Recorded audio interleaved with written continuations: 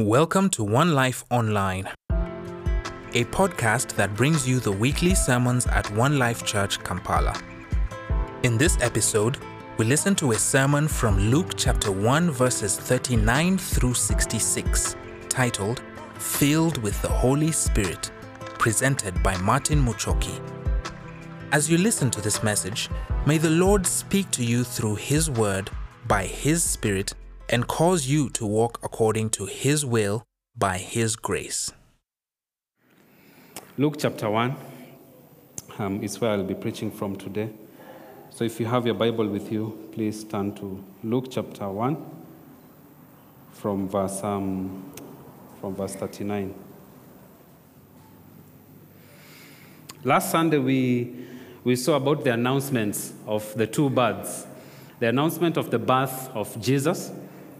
We also saw about the announcement of the birth of John and how Angel Gabriel appeared to Zechariah and Elizabeth and told them that you will have a son, and how Elizabeth had waited for that for many, many years, many decades even.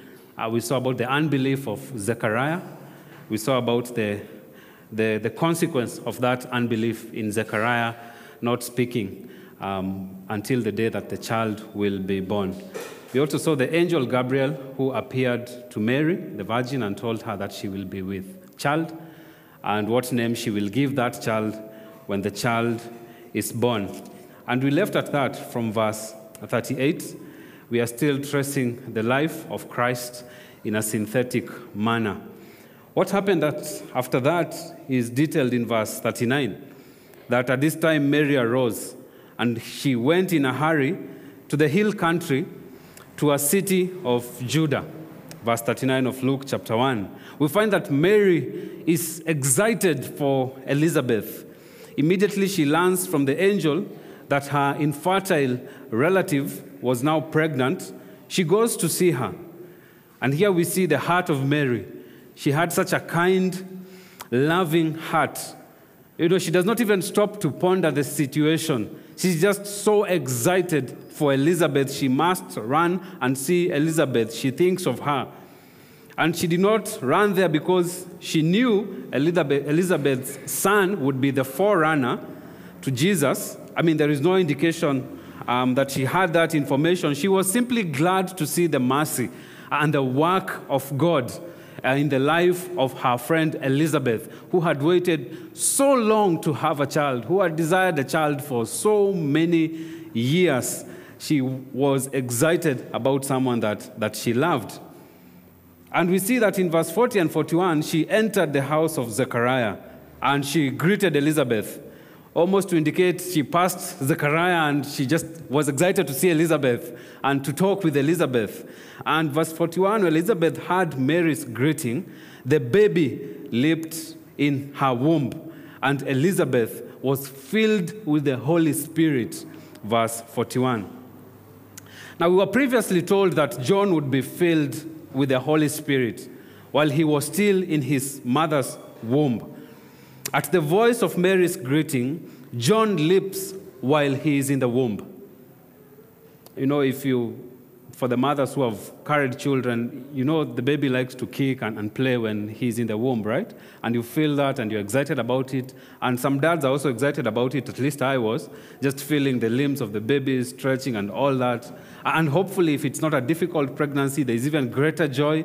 If it's a difficult pregnancy, there's also joy because you feel my child is moving and you have hope that when that child will be born, all the pain will go away and you'll have the blessing of a life to take care of.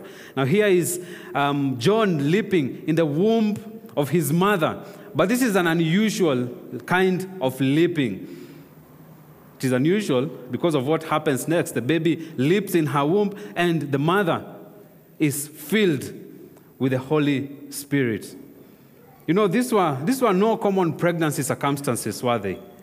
This was no usual coming together of two women who are carrying children. This is bigger than them. This is the direct, undeniable, miraculous, spirit-filled work of God Himself. Very unusual circumstances, yet very beautiful. And so she cried out, verse 42, with a loud voice after she was filled by the Holy Spirit, with the Holy Spirit rather. She cried out with a loud voice. Now she's full of the Spirit. What is the result? She could not help but lift up her voice and bless the Lord. Out of the abundance of her heart, her mouth speaks. You know, when the Lord saves us from his wrath and against sin and sinners and from our sin, and he gives us a new life, we cannot help but lift up our voices unto him in worship and in praise of what he has done. We cannot help but bless the Lord and exalt the Lord.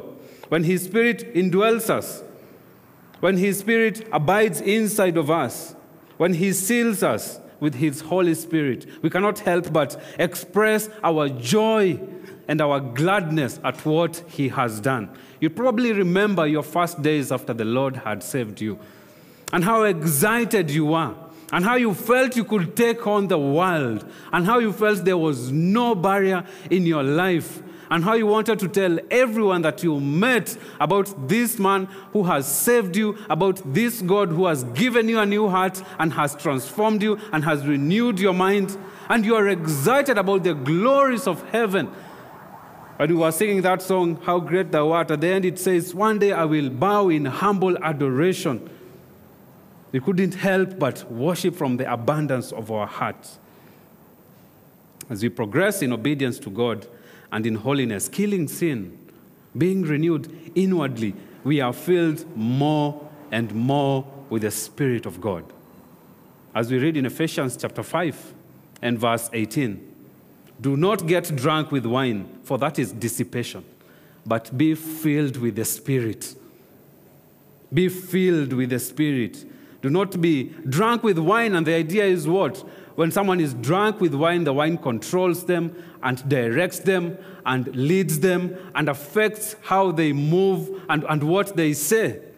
But here we are being told the person who is supposed to fill us, to direct us, to lead us, to affect what we say and how we say it and how we live our life is the Holy Spirit. So be filled with the Spirit. Elizabeth was filled with the Spirit. John was filled with the Spirit. And the spiritual consequence of that is that we live in praise, is that we walk in worship. Remember, worship is not only songs. We speak God's goodness. Elizabeth was filled by the Spirit and spoke good of Mary. Listen to this in verse 42 and verse 43. Blessed are you among women. We are taking all the women collectively, and Mary, you are most blessed among them all. Not only that, but blessed is the fruit of your womb. And how has it happened to me that the mother of my Lord would come to me? So what Elizabeth says. You know, during Christmas time, we get so caught up in the whole story of baby Jesus, we forget that even when he was in the womb, he was God. See how Elizabeth addresses her, the mother of my Lord. My Lord. A baby? My master? My king? The one who controls my destiny. Blessed is the fruit of your womb. That the mother of my Lord would come to me. How has it happened? What favor the Lord has bestowed upon me? And these words, the mother of my Lord, have been used by the church at Rome, which we call the Roman Catholic Church. They stole a beautiful word, Catholic. It means universal. but it appears as though that is the only church. If you are there, you are outside the church. So it's the Roman Universal Church. The Church of Rome take these words, mother of my Lord, to emphasize Mary instead of glorifying the Lord. And that is biblically incorrect. You know, it was neither Mary's design or choice to have this child. Mary was just about going about his life when the angel appeared to him. And the praise, therefore, is on Christ, not the mother. Thank God for the mother, but the praise is on Jesus, is on the baby. The focus is on the Lord, the Messiah, the King. And why does she say this, verse 44? Behold, she says, when the sound of your greeting reached my ears, the baby leaped in my womb for joy. Mary would not have known that because she's not the one who's carrying John. Right? And at this point, Jesus is still very small in the womb, so he may probably not be able to leap. Remember the promise of the angel in verse 14 of Luke chapter 1, that you will have joy and gladness, he told Zechariah and Elizabeth. You will have joy and gladness. That's the promise in verse 14. You, Elizabeth, and Zechariah will have joy. Now we see not only them, but the baby is also full of joy. Isn't that what verse 44 says? The baby leaped in my womb for joy. The baby also has joy. Zechariah and Elizabeth have joy. And blessed is she who believed that there would be a fulfillment of what had been spoken by the Lord. Verse 45. Some people wonder how Elizabeth knew about Mary's miraculous conception. How did she know? How did Elizabeth know? So that she says, blessed is she who believed that there would be a fulfillment. How did she know that Mary believed? She was not there with Mary. So some people wonder about this miraculous conception, since there is no indication that Mary told Elizabeth. And the answer is simple, isn't it? That the Holy Spirit told her. She was filled with the Holy Spirit. The answer is right there in the Scriptures. You know, Scriptures explain the Scriptures. Sometimes we look for answers outside. I don't understand this. Let me look for answers on Google, in commentaries and the likes. The answers are here, all of them. It just explains and says. And that's why we talk about reading the Bible in context, right? You read what comes before and what comes after. Because sometimes when you're left with a question and you don't know the answer may be in the next 2 verses. So read ahead a little bit more. Blessed is she who believed. Mary listened to the words of God through angel Gabriel, pondered them, and believed them. And we saw her response in verse 38, saying, be it unto me according to your word. I am only the bondslave of the Lord. Blessed is the person who hears from the Lord and believes. Happy is the person who hears about the Lord and believes. We keep talking about doubting Thomas, doubting Thomas, doubting Thomas. There are bits of that in our own lives. And there are times when it becomes hard to believe even the promises of God. Those are good times to pray. Like the man prayed in the Gospels, Lord, I believe. I really do believe. I believe you are God. I believe you sent your son Jesus. I believe he has saved me. But help my unbelief. Just circumstances around me are causing me to feel like I don't believe. Help my unbelief. And such a sincere, genuine prayer, the Lord will answer. Because it's not always rosy in the Christian life, isn't it? There are times you feel forsaken, deserted. You feel like there's a darkness around you and the Lord is away. And the Lord, sometimes you pray and he seems to have blocked his ears from hearing the prayers. And you're wondering, where is the Lord? I feel like I'm no longer going to believe in him. Lord, I believe. I know that because the Spirit of God is in me. Help my unbelief. Blessed is she, blessed is he who believes what God says. Having listened to these kind words of Elizabeth, Mary was so full of joy that she pours out her heart unto God. Verse 46. You see there Mary saying, so she opens up her heart after listening to what God has said through Elizabeth and how she talks. And her doxology contains 2 parts, an expression and the reason for it. 2 expressions, actually, and several reasons under each expression. Expression number 1 is an expression of and from the abundance of her heart. Maybe you can say she burst out with praise, and you can call this expression praise, from the abundance of her heart and of the abundance of her heart. Verse 46 and 47, Mary said, my soul, it exalts the Lord, and my spirit has rejoiced in God my Savior. I will let that tension first, Nini. Maybe it's my phone and I'm saying that. My soul exalts the Lord, and my spirit has rejoiced in God my Savior. It's what comes from her heart. It is an expression of praise. And then the reason for the expression of the abundance of her heart is there in verse 48 and verse 49. For God has had regard for the humble state of his bondslave. You see that? He has had regard. I was nobody. I did not deserve this. I did not ask for it. It's not because I gave a lot. I was very faithful to the Lord. I was so committed. It's not like I was the only Jewish woman. It's not like I was the only virgin in the community. But God has had regard for the humble state, for the low state of his servant. For behold, from this time on, all generations will call me blessed. All generations will look at me and say, that woman was blessed by the Lord, is blessed by the Lord. For the mighty one has done great things for me. Not I have done great things for myself. Not that I am the center of it all, as we sang. Not because of what I thought, but God himself has done great things for me. And so it's an expression of praise from a heart that is full. And then we find, secondly, an expression of and from the depths of her heart. An expression from the depths of her heart, of the depths of her heart. Some would even say this is worship. Why? Because the words that begin there are, and holy is his name. In verse 49, holy is his name. And it's almost how we begin every prayer, by an adoration. Having the sense that we are coming before God's presence. When you pray a prayer like this, our Father who art in heaven, what comes next after we address our prayer to the Father? Hallowed be thy name.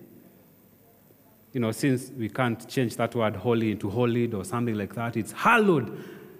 Your name is holy. So there is an aspect of worship, of adoration. And here Mary, in this second expression, says, holy is his name. And then 5 reasons for this expression. First of all, verse 50, for his mercy on all who reverence him. This is why she's worshiping the Lord. For God's mercy on all who reverence God.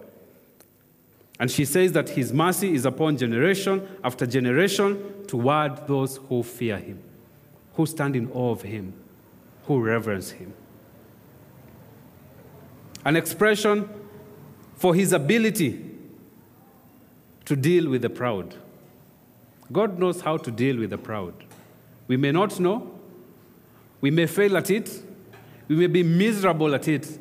But because pride is an issue of the heart, and the only person who can change the heart is God. And God has the ability to change men and women's hearts. Mary worships him for his ability to deal with the proud. Verse 51, he has done mighty deeds with his arm. He has scattered those who are proud in the thoughts of their heart. See where pride lies, in the thoughts of our heart, of our affections, of our will. A third reason for this second expression is for his exaltation of the humble. Almost everywhere we read in the scriptures where the scriptures talk about pride, almost the next place we'll find humility. As if to say, avoid this, lay hold of this. Reject this, embrace this. Verse 52, he has brought down rulers from their thrones and has exalted those who are humble. Hey, these people were very, very big, yet the Lord brought them down. Yet I was nobody as Mary. I was just a humble. Even when we are reading the book of Luke, the covenant is there of Abraham, of David, or whatever he promised to do. We go all the way to Revelation. Things are yet to be fulfilled. But God still says, I will fulfill it, and I will do it. Who else can be this faithful except God himself? Even we can't be that faithful. Yesterday, I and my wife were looking back at how we got married in 2008 and circumstances there. And some of the circumstances were very difficult. And some people that we cared about deserted us. And some people said some evil things because, we were getting married at a young age. And many things were said at that time. But as we spoke for hours and hours, we could trace just one thing, the faithfulness of God all these years. So, God never abandons his people or his promises or his covenant. He has given help to Israel, his servant, in remembrance of his mercy. And we are like, look at Israel. I mean, these people were almost continuously and consistently rebellious. If it were you, would you not have just deserted them and said, what's the point? But not God. Not God.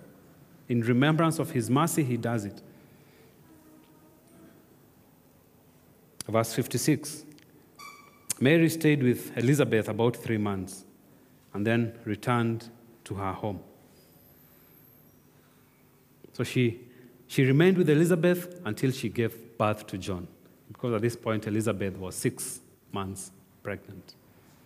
And when the baby was born, Mary was now 3 months pregnant. And she returns to her own home. And she stayed there, likely helping Elizabeth, conversing in continual praise and worship and adoration of God, thinking about how blessed they were from God. But yes, even the practical aspect of helping. Because at 6 months of a pregnancy, it's really, really far gone, and the woman may not be able to do everything like she used to all those months before. And Mary is very kind to stay, and very loving and very compassionate to stay and help Elizabeth. Again, we see the kindness and the love of Mary. Verse 57 to verse 66. Now the time had come for Elizabeth to give birth, and she gave birth to a son. Her neighbors and her relatives heard that the Lord had displayed his great mercy to her, and they were rejoicing with her. And it happened that on the 8th day, they came to circumcise the child, and they were going to call him Zechariah, after his father. But his mother answered and said, "No, indeed, but he shall be called John." And they said to her, "There is no one among your relatives who is called by that name."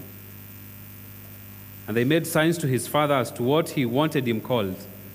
And he asked for a tablet and wrote as follows, "His name is John." And they were all astonished. And at once his mouth was opened and his tongue loosed, and he began to speak in praise of God.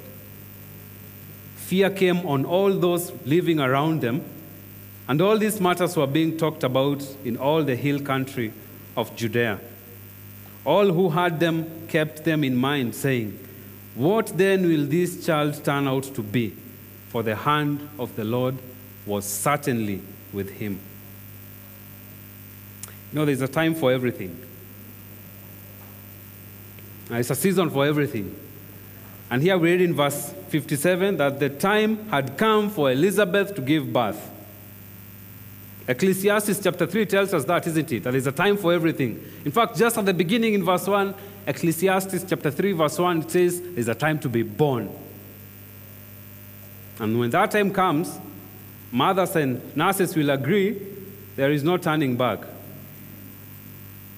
You can't go back. This baby has to be born. There is no holding it back. The time has come. After 5 children, I can tell you that is true. I have 5 reasons. So Elizabeth has to give birth, and she does.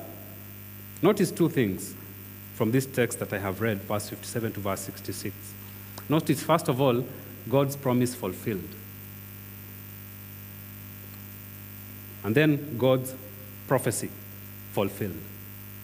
2 things. Or you can say God's promise delivered and God's prophecy fulfilled. God's promise delivered. She gave birth to what? a son. It is not included there because there were pages to fill. The Bible is very intentional. Verse 57, she gave birth to a son. Promise fulfilled. This birth was by Elizabeth, not any other woman, as God promised. What happened? There was joy and gladness.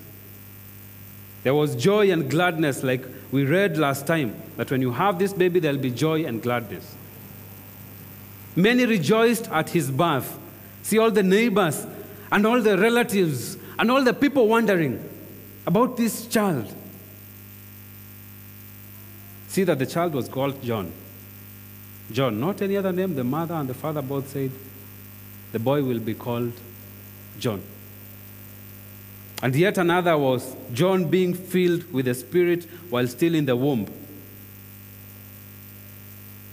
as linked by the baby leaping in the womb and the mother. Elizabeth was also filled by the Spirit.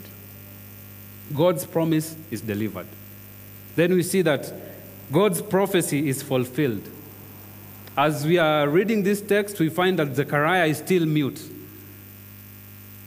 And he was told, you will not be able to speak until the day. He's still mute. The prophecy is fulfilled. They made signs to him. And secondly, Zechariah's mouth is opened and his tongue is loosed. The angel had said, you will be silent until when? Until the day. The day had come. His day to start speaking again had come. This was that day. And God, whatever he said he will do, he actually fulfilled and delivered. You know, when politicians are going through a campaign period, they make promises. Promises. We will give you a new world. We will go and get Saturn and Jupiter and give it to you, a new world. You don't have it. They promise big, big things, but then they deliver very little, isn't it? For the most part. A few of them deliver and thank God for them, but most make, especially in our sub-Saharan African countries, but God always delivers. Sometimes a husband makes vows to his wife and doesn't always deliver on all those vows. Sometimes a wife makes vows to the husband and doesn't always deliver, but God will always deliver. Sometimes schools make promises to you as parents, isn't it? Or even children to parents or parents to children. I will do this, I'll do this, I'll do the other. But they don't always fulfill. But God always fulfills what he says. Always. Without missing it even once. A few more thoughts from this portion that I've read. First of all, you will notice that Abraham appears a lot in the gospel accounts. And he is key among the Jews because they came from him. Abraham is our father. The Jews protested. But also because it was to him that God made a covenant. Thank you for listening to God's Word today. Feel free to contact the pastor on phone at 0705 581 369 or send an email to pastor@onelifechurch.ug or follow us on Facebook at One Life Church and subscribe to our YouTube channel at One Life Church, Kampala, Uganda. One Life Church is a multicultural community of believers equipped to serve Christ's mission.